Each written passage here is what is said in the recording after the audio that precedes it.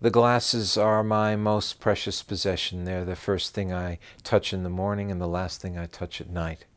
They are the focus, to some extent, of my life, because without them, I couldn't drive, I couldn't work, I couldn't do most of the things I do to recreate.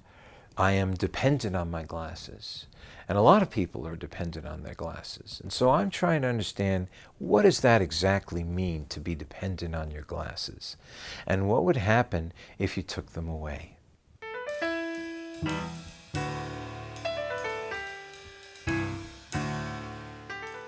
This is the Four Eyes Podcast with author David Dunaway. We're talking about the pains and joys of wearing glasses. This is a place for all of us with a lens between us and the world.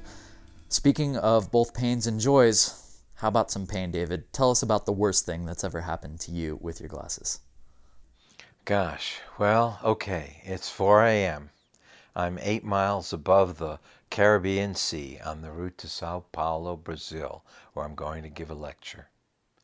The flight leaves Chicago in the evening, and we're now halfway. For once, quiet rules the plane. No carts banging down the aisles, no ice clinking, no children wanting reassurance they're safe in the skin of metal, hurtling they know not where in the low, rumbling darkness. Like my fellow passengers, I'm twisting in my economy seat until I notice a row of seats to stretch out on. Well, I'm alone and awake. Darkness chases out my dreams, those unknown continents, and I wake up and suddenly return to the land of blur, my native land. I can't find my glasses.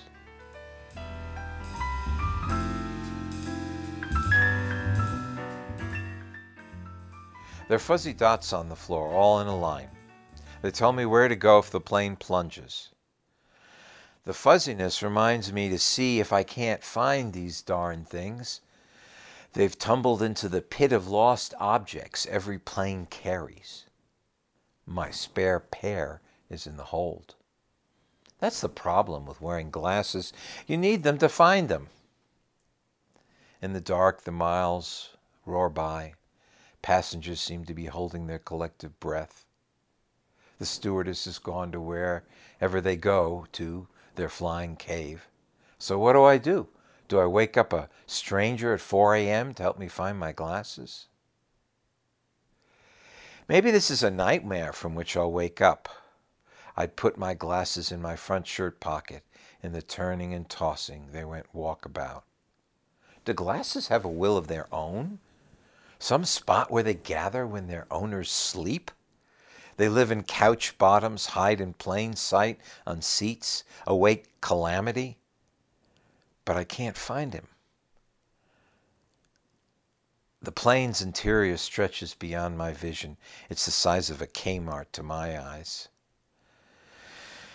I'm the guy in the corner who takes his glasses off to read the fine print, staring at the page like a scientist eyeing a small bug. Glasses are my constant companion, thick ones. There I was, lying out on the floor, reaching out with my hands across the carpet in hopes that they would touch something made of glass and metal. It didn't work, but one fourth time, I reached out, I moved back and forth, I shook my head, I shook my body, and suddenly I heard a clink, a familiar sound underneath the seat. There they are. I'm whole again, I can see.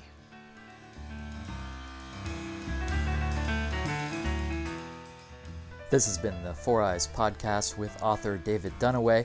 For more, visit our website. You can find us at glassers.us. Also, look for us on Twitter and Facebook.